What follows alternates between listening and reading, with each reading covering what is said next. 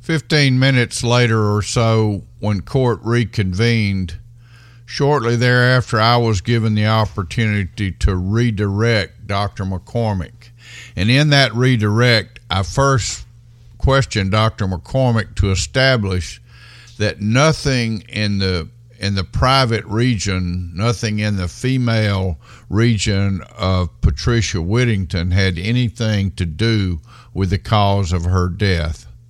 Then Dr. McCormick further explained that he did in fact check the very things that he said he had checked, and that they appeared just exactly as he described.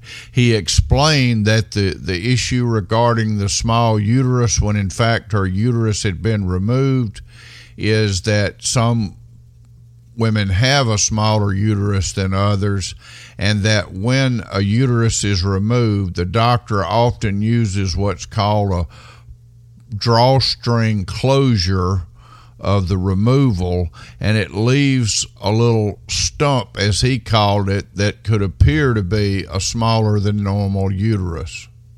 He further again affirmed that nothing that Mr. Parkerson questioned him about had anything to do with the cause of death of Patricia Whittington, and that she died solely as a result of a homicide where she was intentionally struck in the head, placed in the car, pushed out of the car, and died as a result of the injuries from the beating she received. The defense put on their case.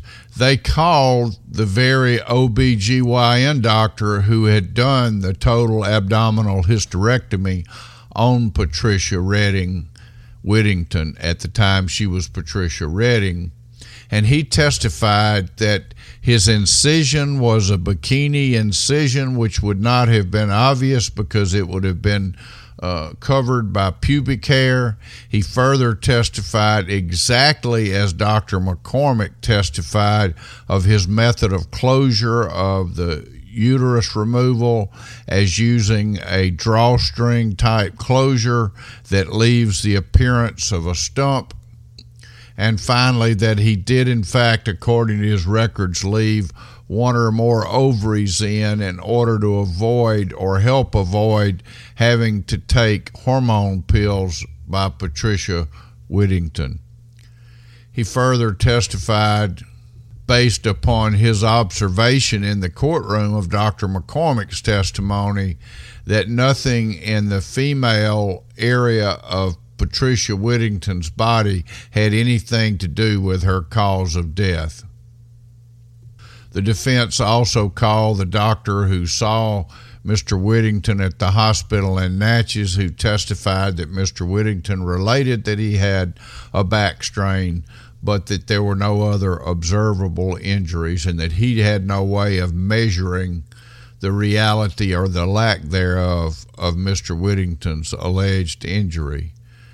The defense also called several friends of James Michael Whittington to testify about various things that were going on, going to pick up the shrimp, the car being brought back to West Monroe, and the exhumation and events surrounding that.